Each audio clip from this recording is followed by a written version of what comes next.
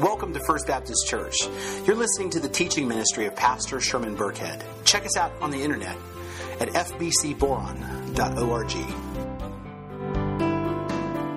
Well, if you have a Bible with you or a Bible app on your mobile phone, whether those electronic ones or paper ones, please turn with me to the book of Matthew, and we're going to be in chapter number 1. And if you didn't bring a Bible with you, there's actually one in front of you, in the pew in front of you, and Matthew chapter 1 is actually on page 807 in those Bibles. And for those of you who are not familiar with where Matthew might be because you don't know much about the Bible, it's after the book of Malachi and just before the book of Mark. And so I've stalled long enough so you can find your place. So Matthew chapter 1, we're going to be reading in verse 18, and it reads, "Now the birth of Jesus Christ took place in this way. When his mother Mary had been betrothed to Joseph before they came together, she was found to be with child from the Holy Spirit. And her husband Joseph, being a just man and unwilling to put her to shame, resolved to divorce her quietly. But as he considered these things, behold, an angel of the Lord appeared to him in a dream, saying, Joseph, son of David, do not fear to take Mary as your wife, for that is which is conceived in her is from the Holy Spirit. She will bear a son, and you shall call his name Jesus, for he will save his people from their sins. All this took place to fulfill what the Lord had spoken by the prophet. Behold, the virgin shall conceive and bear a son, and they shall call his name Emmanuel, which means God with us. When Joseph woke from sleep, he did as the angel of the Lord commanded him. He took his wife, but knew her not until she had given birth to a son, and they called his name Jesus." I want to welcome you back to the third and final part of this series titled Christmas is Coming. And in this series, we've been doing something a little bit different than we normally do because what we've been doing is we've been actually taking a look and taking some time to take apart the Christmas story and look at the pieces of the story that we so often just kind of like skip over. I mean, there are parts of the Christmas story we simply just kind of read through. We just kind of like skip over. We just overlook because that's what we do, especially with stories that we're familiar with. We kind of just skip over the details as we approach the big, important milestone events. I mean, I don't know about you, but like when I'm watching a movie with my family that I've seen before at home, I usually know, right, what parts I can actually like skip out and kind of go get a snack or go to the restroom or get a drink of water or something, because I know what's actually happening in the movie and I kind of know what the big high points are because I know what the major points of the movie, and so I know that I'm not going to miss the big explosions or the car chases or the important turn of events or the really important conversations or dialogue between major characters. And it's because, I'm familiar with the story and I know where the big important events are. And so I know kind of the details that I can skip over or the things that I can actually tune out. And I think that's the same thing with the Christmas story. We're so familiar with it. We kind of know all the high points that the details and the characters connected to the Christmas story. We kind of skim over and not think about that. We just kind of tune them out.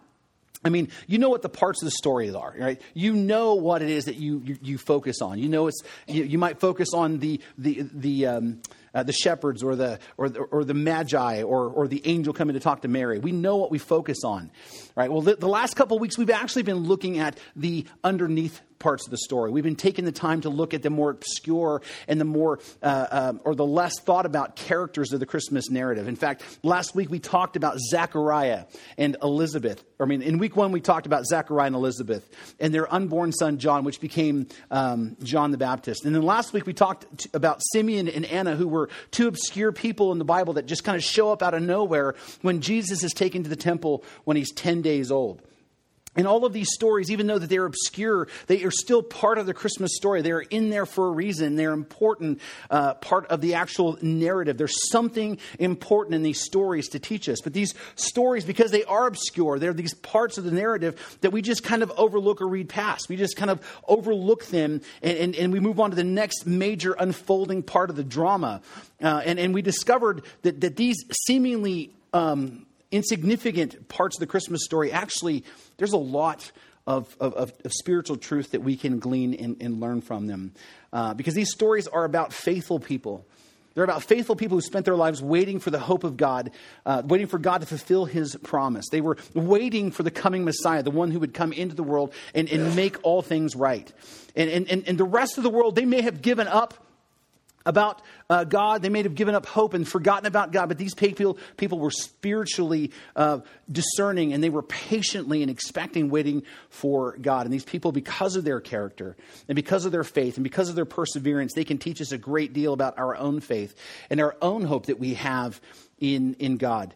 They can teach us a lot about what it means to be devout. And they can teach us a lot about what it means to actually follow God in our own individual lives. And so these stories have a deep and important truth to teach us. And if you missed any of these stories in the last couple of weeks, you haven't been here, then the great thing that you can do here is you can actually get caught up by going to either our SoundCloud page, or you can go to our church website and listen to the messages there. And for your convenience, inside the bulletin at the bottom on the right-hand side, we put both of those website addresses for you to be able to find. But today, what we're going to do is we're going to take this kind of like theme we're running with, but we're going to change gears just a little bit, because today what we're going to do is we're going to talk about somebody in this Christmas story that we're all actually really familiar with. Okay, this person we're going to talk about is really, really famous when it comes to the Christmas story. In fact, just about everybody knows something about this man. He is a famous part of the Christmas story, and you will hardly ever hear the Christmas story told without this man being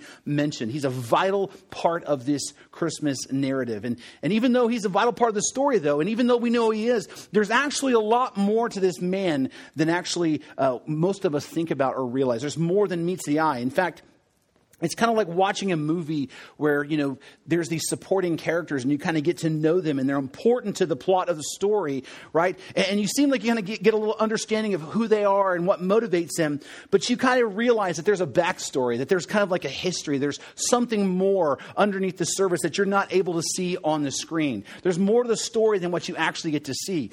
I think that's why, we as Americans, we like prequels and spin-offs, so much. They're so popular with us in movies and TV. In fact, my son is begging me right now to take him to watch Star Wars Rogue One. And I don't think he even realizes that is a prequel to even before, to the Star Wars story. You know what I mean? And so, but there's this whole backstory that he's excited to learn about because of these characters. And it's kind of like the same thing here, These characters actually have their own story to tell, and it's the same with this man that we're going to talk about today.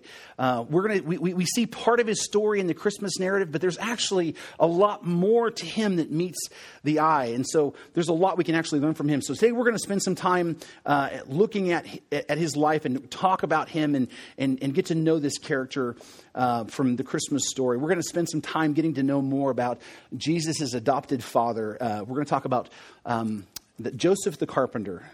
You see, I think we all know something about Joseph, right? We all know that he plays a part in the Christmas narrative. We know that Joseph is Mary's husband-to-be. We know that he's there to take care of Mary after, she becomes pregnant with the Holy Spirit. We know that he takes her with him to Bethlehem to get registered for the census.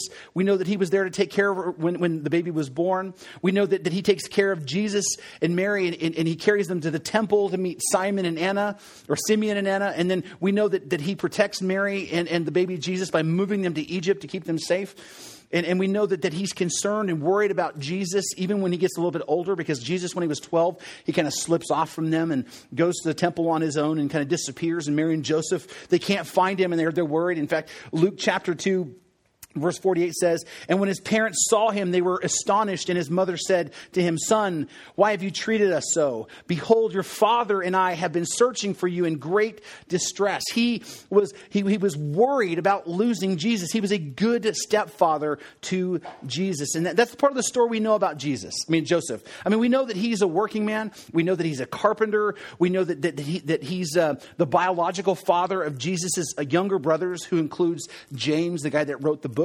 of James. And we know something, all of us know something about Joseph. We're really familiar with him, and it's really easy because of our familiarity to overlook him. But there's a bigger part that he plays. There's more to Joseph than meets the eye. You have to actually look at the text and actually dig in. And what's great about his life is that he can teach us a lot about our own walk with Christ. This is a man who was there when God's voice was silent, and he was there when God began to speak again 400 years later. So let's take a look at his story. And the first part that we see Joseph is in Matthew chapter 1, beginning in verse 18, and it reads like this. "Now the birth of Jesus Christ took place in this way. When his mother Mary had been betrothed to Joseph, before they came together, she was found to be with child from the Holy Spirit. Now, there's a couple of things that we got to notice here. Okay, this is a very Jewish first century culture, which means some of the ways that they did some things and some of the ways that some of their ideas were probably kind of strange to us. But they are very important to those people in the story, and they're very important to our understanding of the story. And so let's take a look at them. Number one, the idea of Mary being betrothed to Joseph, it meant that she was engaged to him, okay? That they're engaged and the wedding has not taken place, right? They're not yet married, but in that culture, this type of engagement meant that this was a legal binding commitment. I mean, they might not have had the ceremony. They might not have been able to consummate their marriage. But this was a binding relationship. She being betrothed meant that she was completely promised and completely committed to Joseph. And so in the eyes of the law, she belonged to him as if she were his wife. In fact, this kind of engagement actually required a divorce to break this engagement up. They were committed to each other. And that all that was basically left to basically finish their marriage up is the ceremony and them actually consummating their relationship. And this is an important point because here's the thing: any infidelity on her part could result in either, number one, public disgrace, or even worse, her death, because he could have had her killed. In this culture, he could have had her killed. She belonged to Joseph. And so Mary ending up pregnant before she actually was married and before they consummated their relationship, this was not like some, indiscretion. This was a really big deal in this culture. This had the potential for a huge scandal. This was not a casual issue. This was a matter of actually life and death. I mean, but look what it says in verse 19. And her husband Joseph, being a just man and unwilling to put her to shame, resolved to divorce her quietly. Now, understand what's saying here, what the text is saying. Joseph, who is expecting to become the husband of Mary, all right, he finds out that she's pregnant. Okay, and understand at this point, he doesn't know that this has anything to do with God. He just finds out she's pregnant. All right, that's all he knows is that she's pregnant. And guess what? He knows how that happens, right? I mean, again, he doesn't know this is God, so he's already thinking what you and I would be thinking, right? The only way for a girl to get pregnant was for her to have a relationship, right? And so with this in mind, in everybody else's mind, she obviously, in his mind, was unfaithful to him. She obviously had been sneaking around on him. But notice what it says here. It says, but being a just man and unwilling to put her to shame, he resolved to divorce her quietly. I want you to think about this and just put yourself in his shoes. You meet someone. You fall in love with them.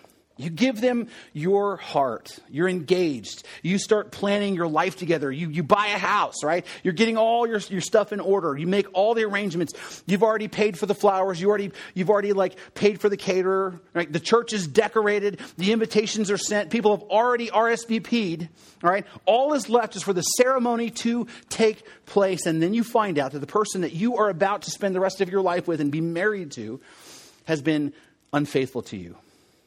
They've been in a relationship with someone else. And more than that, now there's a child that doesn't belong to you in the mix. Do you think that you would calmly think about how to deal with this situation?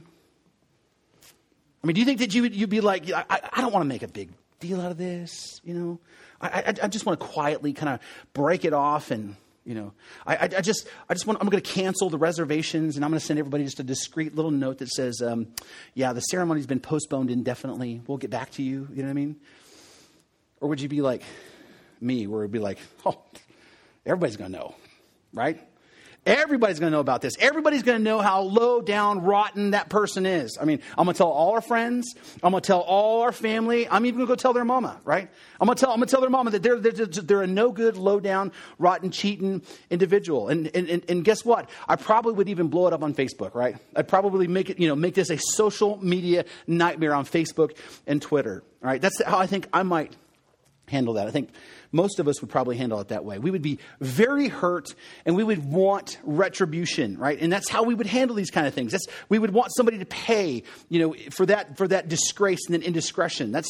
Because we would all be devastated, I would imagine. We would be hurt to our deepest core. Well, Joseph was hurt, but Joseph does things differently. Look, it says Joseph was a just man. Okay, and this word just can actually just as easily be translated as righteous. All right, and this is important because the idea here is that Joseph is a man who fears God and wants to obey God. He's obedient, okay? And he wants to do what God wants him to do. And because of that, and because he is a just man, he displays a characteristic that's unique to God. He displays a characteristic that's found in God himself. Joseph, like God, is merciful. He is merciful towards Mary. I don't know if I could be merciful, right? But he's merciful towards Mary because he doesn't know the circumstances of her being pregnant. He decides, you know what? She's pregnant, but I don't want to hurt her. So I'm going to go ahead and I'm going to divorce her. Now, seriously, he could have just said the word and they would have taken her out to the edge of town and they would have stoned her and put her to death for this. But he doesn't resort to that. Instead, he says, you know, I'm just going to be kind to her. I'm going to divorce her quietly. And I don't want to make a public spectacle out of this. Instead of, he makes a point not to just protect her life, but he decides to also protect her dignity as well. And so he thinks about how he can quietly divorce her. He's contemplating this, is how the language reads, about how not to put her to shame. And then obviously he falls asleep. Now, I don't know if you realize it though. Joseph in this, he's not just some guy in this story, okay? Joseph, just by this little bit that we learn from the text, is a man of deep integrity and character and compassion. Right? And it's no wonder that God chose him to be Jesus' adopted father. It's no wonder why God chose him to raise his son. Joseph was a man of love and mercy. He, like God, was gracious and selfless. Joseph refused to exercise his rights in an effort to protect the young Mary. And then verse 20 it says, but as he considered these things, behold, an angel of the Lord appeared to him in a dream, saying, Joseph, son of David, do not fear to take Mary as your wife. Take her into your home is basically what he's saying. For that which is conceived in her is from the Holy Spirit. She will bear a son, and you shall call his name Jesus, and he will save his people from their sins. All this took place to fulfill what the Lord has spoken by the prophets. Behold, the virgin shall conceive and bear a son, and they shall call his name Emmanuel, which means God with us. You see, Joseph, when he woke up from a sleep, right, he did exactly what the angel commanded him. He took his wife, right, and he took care of her. But then he knew her not, it says, until she had given birth to a son. All right, and they called his name Jesus. All right, so even though that she lived in Joseph's house, he respected what was happening, and he was not intimate with her until Christ was born. Now, this is the part of the story, I think, that we just kind of instinctively, after we read that, we kind of feel like Mary's off the hook now, and we kind of go, yay, kind of worked itself out, right? That everything is good now, everything's better, right? That God has told Joseph, and that Mary's not unfaithful, she's pregnant through God, and it's all good, it's going to be fine, everything's going to work itself out, everything can kind of go back to normal, right? Well, no. It's not fine, and things can't go back to normal because Mary's still pregnant, and everybody knows, right? And Mary is not married to Joseph yet, and everybody knows. And everybody knows that she's not pregnant by Joseph, right?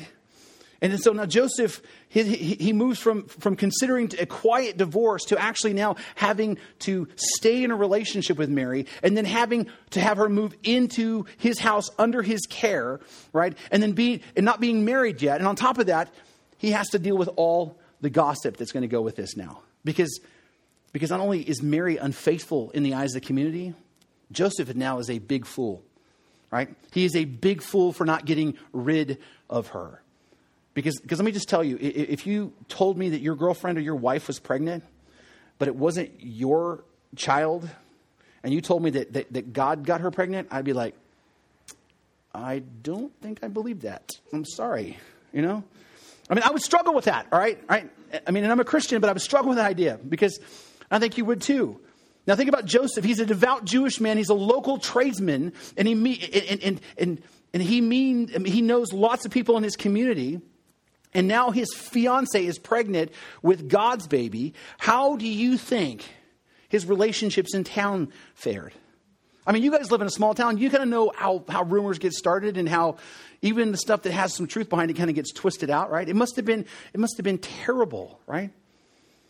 You see, not only was Joseph, did he have to take care of Mary, but now he's in a position to have to defend her honor, right? No one's going to understand.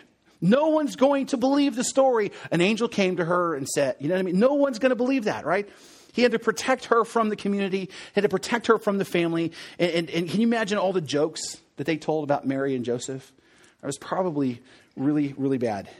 But Joseph was obedient to God. He trusted God and he did what God called him to do at great personal expense to himself. And again, no wonder God chose him to take care of Mary and the baby Jesus. Joseph was just and merciful and he was obedient to God even when it was hard, which leads us to the first truth that we can learn from Joseph, which is this. Sometimes doing the will of God will be very uncomfortable. You see, for most of us Christians here in America, faith doesn't really require a whole lot out of us. All right, we go to church, we sing some songs, we pray some prayers, we occasionally read the Bible, but for the most part, it's not difficult. It's not uncomfortable. But let me just tell you, and to be honest with you, it's not God's will for you. God's will is not for you to sit back in your comfort zone and just live this comfortable, pain-free Christian existence. That's not at all what he has in mind for you. That's not his will for you. Actually, it's God's will for you to stand up and actually make a fool out of yourself for him. The Apostle Paul says in 1 Corinthians 1:15, for the message of the cross is foolishness to those who are perishing, but to those who are being saved is the power of God. In 1 Corinthians 4:10, he says, we are fools for Christ's sake, but you are wise in Christ. We are weak, but you are strong. You were held in honor, we in disrepute. God wants you to be willing to stand up in a world that has its own ideas and willingly look foolish to them for the cause of Christ. God wants you to get out of your comfort zone and stop making excuses. And he wants you to share the hope and the faith that he has given you in Christ with other people. God wants you not to conform to the rest of this world, but be transformed into something new. He wants you to be transformed by the renewing of your mind. He wants you to be changed into the image of Christ. And Christ didn't live a comfortable existence. He wants you to be by your very nature at odds with the rest of the world. God wants you to stand out in your community. That's why he says, let your light shine before men. God doesn't want you to comfortably fit in. He wants you to stand out in sharp contrast to the rest of the world, boldly proclaiming your faith in him, boldly declaring your belief in his authoritative, infallible word. He wants you to stand up and call right, and wrong, and sin. He wants you to get up and he wants you to go love those people who are hard to love. And he wants you to live an extraordinary life that points other people back to him. God isn't interested in you being comfortable. He's interested in you being obedient. I'm going to say that again because I need to hear that again. I think we all need to hear this. God isn't interested in you being comfortable. He's interested in you being obedient. He isn't interested in you being well liked. He isn't interested in everybody liking you as much as I wish he was. He isn't interested in you living a life of convenience or comfort. He isn't interested in you having all your material possessions and all your material wishes come true. He isn't interested in you living a life without any confrontation. God is interested in you. He isn't interested in you being comfortable. He is interested in you being obedient to the call. That's God's will for your life. And that's what we see in Joseph. He finds himself in an uncomfortable situation. And so he resolves to graciously and quietly divorce Mary. And then he finds out that it's even more uncomfortable than that. He has to now protect this woman who's been labeled by the entire community and her family as an adulteress. It wasn't easy for him. It wasn't even remotely comfortable. But Joseph's life was everything but comfortable. But the thing is Joseph obeyed anyway. He did what God wanted him to do, which means he had to take care of Mary financially. He had to take care of her physically. And while she was pregnant with God's baby, he had to be responsible for her and he had to take care of her, right? And the thing is he's in this relationship with her, but he doesn't even have all the benefits of being married because there's no intimacy during this time. But he took care of her and he looked after her and he loved her and he was loving towards her and he never left her side. Even when he had to go back to his hometown to register for the census, he took her with him. And we find that part of the story about Joseph in Luke chapter 2. And it says in verse 1, in those days, a decree went out from Caesar Augustus that all the world should be registered. This is the first registration when Quirinius was governor of Syria, and all went to be registered, each to his own town. And Joseph also went up from Galilee, from the town of Nazareth to Judea, to the city of David, which is called Bethlehem, because these are the house of the lineage of David, to be registered with Mary, his betrothed, who was with child.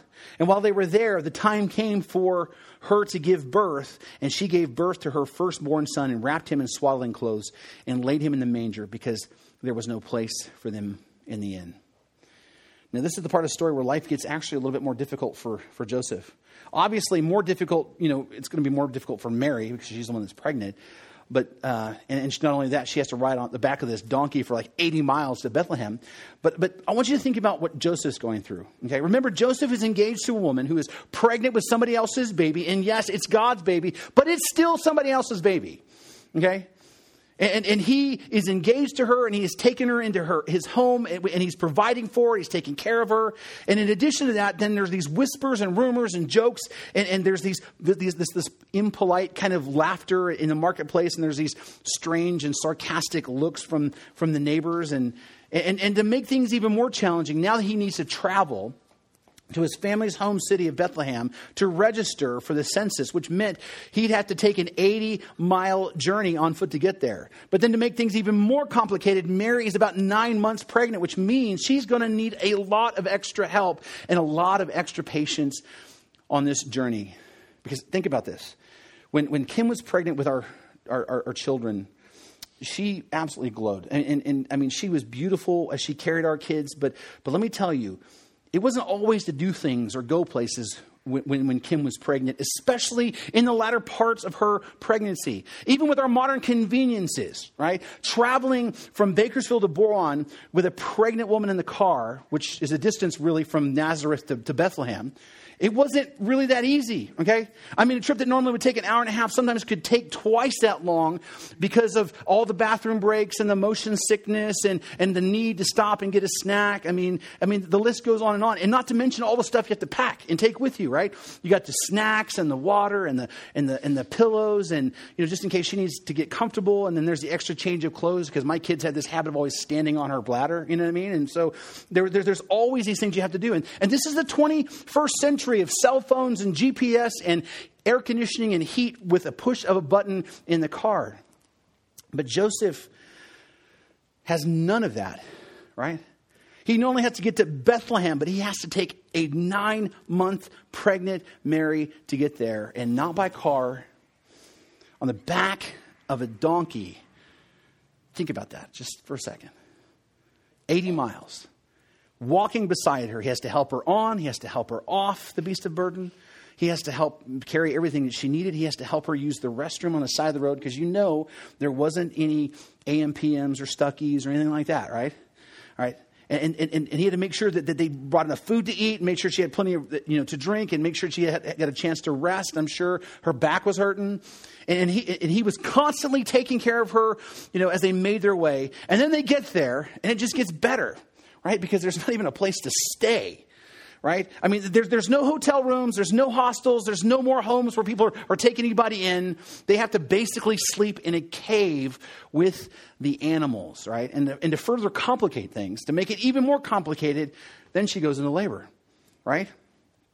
I've been there a few times, okay? It gets kind of hectic, right? And so they're all the way to Bethlehem, no hotel room, no hospital, no epidurals, no ice chips. You pregnant ladies would know what that was about.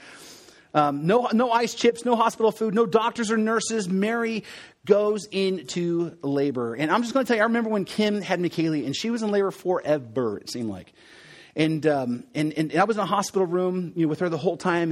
And after Kim gave birth, and I was finally able to rest. I mean, she was wiped out, but But after that, I was able to finally lay down and get some sleep. And I'm going to tell you, like, even though I was in a hospital room in a comfortable chair, for 36 hours straight being awake, and I was still able to eat regular warm meals, but I was still exhausted, right? Being there with my wife. And I didn't even do anything. She did all the work, right? I just sat there holding her hand and, just comforting her and just, encouraging her. But after she was done, I was exhausted. Well, imagine in the first century, no adjustable beds, those little, you know what I mean? And no running water, no heat, no air conditioning, no IVs, no comfy chairs, no sterile cloths, just Mary, Joseph, some midwives, some straw, some cows, the manger, right? I'm sure this was actually, if for you dads who've been in the room, there's still a little stress involved in that. Well, I imagine that there was some stress during Joseph's life at this moment. Imagine it was not quite what he pictured when he first looked at Mary and go, I want to marry that girl.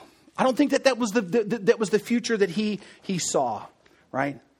He had to take on a great deal of extra responsibility, and I think that this was a definitely difficult and stressful situation. And this brings us to the second point that we learn from Joseph, which is this: sometimes in the will of God will be stressful and difficult. And that's the bottom line truth that so many of us Christians, we just want to ignore.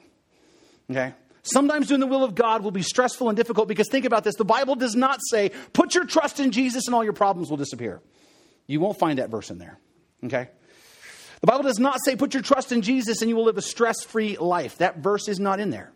The Bible does not say, come to me, all who are weary and heavy laden, and trust in me, and all the difficult situations in your life will vanish. It doesn't say that. No, the Bible says things like, in this world you will have tribulation. It says things like, if anyone would come after me, let him deny himself, take up his cross daily, and follow me. The Bible says, whoever loves his life loses it, and whoever hates his life in this world will keep it for eternal life. It says things like, beloved, do not be surprised at the fiery trial when it comes upon you to test you as though something strange were happening to you. But rejoice insofar as you share Christ's suffering, that you may also rejoice and be glad when his glory is revealed. The Bible says things like, indeed, all who desire to live a godly life in Christ Jesus will be persecuted, right? It says things like, whoever does not bear his own cross and come after me cannot be my disciple. My friends, the Bible is really clear. The Christian life is not about a stress-free existence. It never has been, and it won't be this side of eternity. The Christian life is about being obedient and following God and continuing even when things are difficult and when things are stressful. The Christian life is about loving God and loving people so much that you find a way to push through and keep going even when things are crazy and hard and hectic and frustrating and stressful. That's what the Christian life is about. God is not interested in you living a stress-free life. He is interested in your obedience. He is interested in you following where he leads. And that's what Joseph does. He continues to be obedient when things are stressful. He continues to follow God and do what God commanded him to do, even when things were hard, even when things were overwhelming, even when things were dangerous. In fact, Matthew chapter 2, we read the story of the wise men or the magi who came to worship the baby. And on their way, they end up stopping and talking to King Herod. And King Herod, upon hearing the news of the birth of Christ, was troubled because the birth of Christ seemed to him as a threat to his power. And so he devised a scheme to have these magi report back to him where the baby Jesus was so he could worship him. Well, actually, he just wanted to kill Jesus. But the wise men, these magi, were warned by God about Herod. And so what they did is they didn't go back to Herod, but they went home by a different route. So Herod had no idea where Jesus was. And so we pick up that story in Matthew chapter 2, verse 13, and it reads, now when they, the magi, had departed, behold, an angel of the Lord appeared to Joseph in a dream and said, rise, take the child and his mother and flee. This is an important word. Flee to Egypt and remain there until I tell you, for Herod is about to search for the child to destroy him. And he rose and took the child and his mother by night and departed to Egypt and remained there until the death of Herod. This was to fulfill what the Lord had spoken by the prophet, out of Egypt I call my son. Then Herod, when he saw that he had been tricked by the wise men, became furious, and he sent and killed all the male children in Bethlehem and in all the region who were 2 years old and under, according to the time that he had ascertained from the wise men.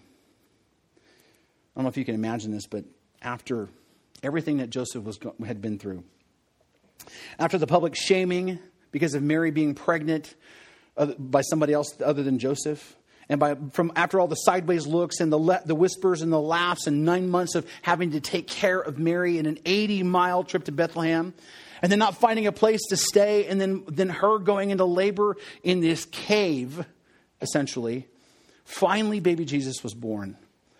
And then suddenly, for a brief moment, everything was right with the world. Because this baby was obviously special. And people just started showing up to worship him. Shepherds came out of nowhere to worship him. And these magi came out and they worshiped him. And they brought expensive gifts, frankincense, gold, and myrrh, right? They worship the baby. And then they go to the temple. And then people like Simeon and Anna, they greet them. And they're just celebrating, at just seeing this baby. It's a happy and joyous time. And finally, the difficulty and the stress and the discomfort seem to be past him. Finally, he can take a breath and go, okay, things are going to be back to normal, right? He's going to get a chance to enjoy his son. And then Joseph is sent another message, by God in a dream. And God tells them, rise and take the child and his mother and flee. Flee for your lives to Egypt and remain there until I tell you, for Herod is about to search for the child and destroy him. Joseph, I know that you're like just now getting your wind back and getting your feet underneath you, but now you got to go. The baby's life is in danger. Mary's life your life is in danger. You have to go, and you have to go now. And it says that he rose and took the child and his mother by night and departed to Egypt and remained there until the death of Herod. And understand, they didn't have to just leave town, right? They didn't have to just leave kind of like the region. They had to leave the country. They had to go and they had to pack up and go and move in haste to Egypt. Just as things seemed like that they were going to be back to normal again, just as things seemed like they were going to calm down, they had to pack up everything and get out of Dodge. They had to move to Egypt and stay there until Herod died so that way Jesus could be safe. And again, God gave Joseph direction and Joseph obeyed. And in this part of the story, we learn, a third lesson, which is sometimes doing the will of God will be dangerous. And as Christians here in America, we really enjoyed religious freedom. And we really don't think much about this, right? But it's the truth. Sometimes doing the will of God will be dangerous. Especially for those who take, Christ's call seriously to go out into the world and preach the gospel. There are parts of the world where preaching the gospel of Jesus Christ will cost you your life. There are martyrs who die every day for the sake of Christ. People who die to share Christ. But that's not all. There's a growing danger here in our own country. And we all see it. Okay? There's a growing danger of openly professing your faith in Christ and professing that you believe what the Bible actually teaches. All right? Now, most of these threats right now are not death threats, but people are being publicly humiliated and financially ruined through lawsuits over their faith in Christ in our country. And we've all heard the stories about people like bakers who have been bankrupted by courts because of their faith, and pastors who have been fired from government jobs. They have two jobs. They're a pastor and they have a regular job, and they're being fired by the government in their own jobs because of their profession of faith. And we've heard about celebrity couples who have been targeted for boycotts and public shaming on social media because of their faith. And I'm telling you, it's only going to get worse. The truth is, following God and doing what he's calling us to do, all right, is not only uncomfortable at times, and it's not only stressful at times, but it's going to be dangerous at times. And here's the thing that you have to understand. Even though it's dangerous, God still expects you to obey. Even when it's dangerous. God still expects us to share our faith and proclaim the truth. That's why Jesus said, so everyone who acknowledges me before men, I will also acknowledge before my Father who is in heaven. But whoever denies me before men, I will also deny before my Father who is in heaven. God expects us to follow and obey, even when it's hard, even when it's dangerous. And this might be hard for some of us to hear, okay? But why? That's a question you have to ask. Why did Christ come to the earth in the first place? That's the question you have to ask, that really bears the reason why we are obedient. He came not to guarantee you a happy life this side of eternity. He didn't come here so that we would never feel pain in this life. Okay? He came to guarantee us a long, happy life in eternity. Jesus came to save us from our sins. He came to save us from an eternity in hell. He came to give us eternal life. This is something we must understand. Jesus came to give us eternal life because eternal life is infinitely more important than this temporal life right here, right now. You understand that? You understand that no matter how great your life is right now, no matter how happy you are right now, no matter how healthy you live, and no matter how long you think you're going to live, this life that you're living right here, this side of eternity, at some point, this life is going to come to an end. Sooner or later, and that is the truth. You and me, we are all going to die. Every one of you at some point in the future is going to stop breathing. Your heart will stop beating. You will die. And so it won't matter how happy you are. It won't matter how pain-free or stress-free your life was. It will be over. And every one of you after that, after you die, will step off into eternity and you will live forever somewhere. You see, you will either spend eternity with God or you spend eternity apart from God in torment in hell. End of story. That is the options. That's exactly what the Bible makes very clear. The life that you have right now will end someday. And your life after you die here will continue forever. The only question that gets answered is, where will you spend that life? Jesus came to give us that eternal life because eternal life is infinitely more important than this temporal life, which means being obedient to God. Being obedient to God's call is paramount of importance in our life here, even when things are dangerous. God still expects us to obey his will because there is so much at stake. That's the part that we have to understand, is there's so much at stake for other people and their eternity. God still expects us to do what he called us to do. And because of that, that's what Joseph did. Joseph did exactly what he was called to do. He knew that there was more at stake. He knew that God had a bigger plan. He needed to do what God called him to do. And because of that, and because of Joseph's sacrificing, because of everything that Joseph did, guess what happened to Joseph? Well, actually the Bible doesn't mention Joseph again after the time where Jesus was 12 years old and his parents lost him, in Jerusalem at the temple, right? That's the very last we hear of Joseph in the story of Jesus. There's no other mention about him being, when Jesus was baptized. There's no mention of Joseph when Jesus goes into ministry. There's no mention of Joseph when Jesus was arrested or crucified or resurrected. I don't know if you realize that, but the Bible just stops talking about Joseph altogether. And the reason for that is probably because Joseph died before all that happened. In fact, the church tradition holds that Joseph died when Jesus was 18 years old. Which means that it's like a full 12 years before Jesus even went into ministry. Which means that Joseph, for all that he went through and all that he did and all that he did to take care of Mary and protect the baby, Joseph did not live long enough to see his adopted son become the Messiah. He did not live long enough to see Jesus raised from the dead. He did not live long enough to see the fulfillment of God's promises. He dies before that happens. And that kind of seems sad, doesn't it? I mean, he really went through a lot. And he endured a lot, right? I mean, he endured a lot just because of the person he got engaged to. That was his decision that changed his whole life. And he never gets to see where all this is going. I mean, Mary, at least, she sees it. I mean, even though she had to witness, her son being crucified. But she got to see the miracles and the sermons and then see the resurrection. But Joseph, he died before any of that happened. And it's this part of Joseph's life that really reminds us of a really important truth, which is sometimes doing the will of God means not seeing the fruit of your efforts. Because that's just the way it is. There are going to be times that you will do God's will. You will do what God calls you to do. And you may never actually even know what the outcome is in your own lifetime. You're just called to do what you're called to do.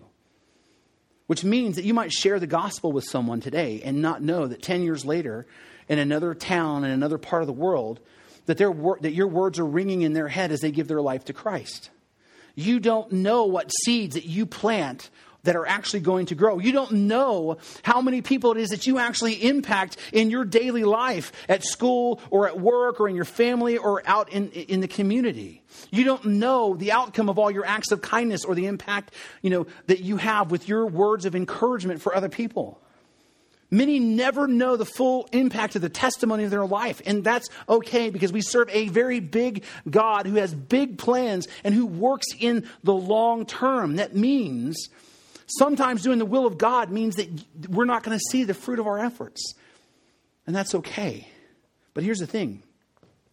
Even if you never see that person come to Christ in this life, or you never see a person's life change because of your faith and testimony, God still expects for you to be obedient and to follow him. You see, there's more to Joseph's story than that just simply meets the eye. When you just read through the Christmas story, you kind of look past this stuff. But there's a lot we can learn from him. And we've learned that sometimes doing the will of God can be uncomfortable. And sometimes doing the will of God can be stressful and difficult. And sometimes doing the will of God can be dangerous. And sometimes doing the will of God means not seeing the fruit of our efforts. But that's all okay, because Christ came into this world not to give you a comfortable life. And he came in this world not to give you a stress-free existence.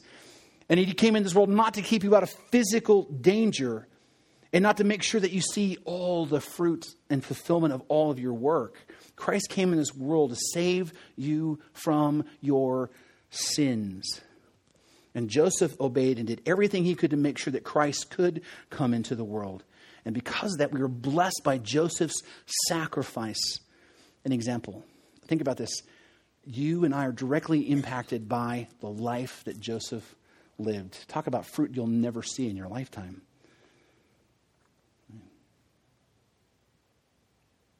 Now, I realize that this is not your typical pre-Christmas message, right? Because most of the time we talk about Christmas, everybody wants to talk about all the good feeling stuff, right? And I realize that maybe, talking about the things that we talked about, maybe I've kind of shaken things up a bit for you, I mean, maybe you kind of start with this perspective, or that you come to Christ or you come to church because you thought, or maybe someone told you that if you will, come to Jesus, all your problems will go away and you'll be healthy and happy and carefree for the rest of your life, right? And so maybe I've kind of like shaken your world a little bit. And what I have to say about that is good. Because you need to have your world shaken if that's the reason why you come to Jesus. Because Jesus came to set you free from the penalty of your sin, from the power of sin in your life, and then ultimately the presence of sin. He came to give you eternal life and not make things perfect in this life. And so this Christmas season, I want you to ask yourself, I want you to take a moment and just ask yourself and think about this Christmas story. And think about, now as you read the story and you think about Joseph, think about what he went through. I want you to ask, am I willing to follow God where he leads me, even if it's uncomfortable, even if it's difficult and stressful, even if it's dangerous, and even if there's a chance that I will not see how it turns out? Am I willing to follow God through all of that? And here's the thing. If you say no, you can say no. It's cool. But if you say no, then you need to ask yourself, did I really meet Jesus? And did I understand what he actually saved me from? Do I actually understand what it is the problem was? You need to really kind of think about your relationship with God and think about what he actually did and the price that he paid to set you free. And then if you say yes, I am willing to do what it takes, then what you need to do is you just need to get busy following God and doing the hard things that he's calling you to do that you and I have a tendency to make excuses not to do. And so as we approach Christmas, there are lots of people in this community that don't know who Jesus is. There are lots of people in this community that will say that they do, but there are lots of people in this community that have never, ever heard the gospel, who have never fully understand what it means to put their faith in Jesus. And you and I have an opportunity this weekend. This is the weekend that people come to church. You have an opportunity to go out take some invitations, invite some people here, and fill this place up for both services so we can share the hope of Jesus Christ. I promise you, get them here, they will hear the gospel, the authoritative gospel that saves their lives, and then we will give them a chance to make that decision. Now, whether or not they make the decision is completely between them and God, but we will do our part. And so I invite you to partner with me this week to do the hard work, which is be uncomfortable and invite people and talk to them about Jesus. Let me pray for you. Father, I pray that as we wrap up this series, that most importantly, above everything else, that you were glorified in what we've talked about. Because if you're not in the message, then I am just preaching self-improvement sermons. And that's not what I want to do. I want to preach your word because I want you to authoritatively speak to all of our hearts and lives. And I pray that through this, that you would prepare us to be the people you're calling us to be. That we would get off the sidelines and we would get into the fight.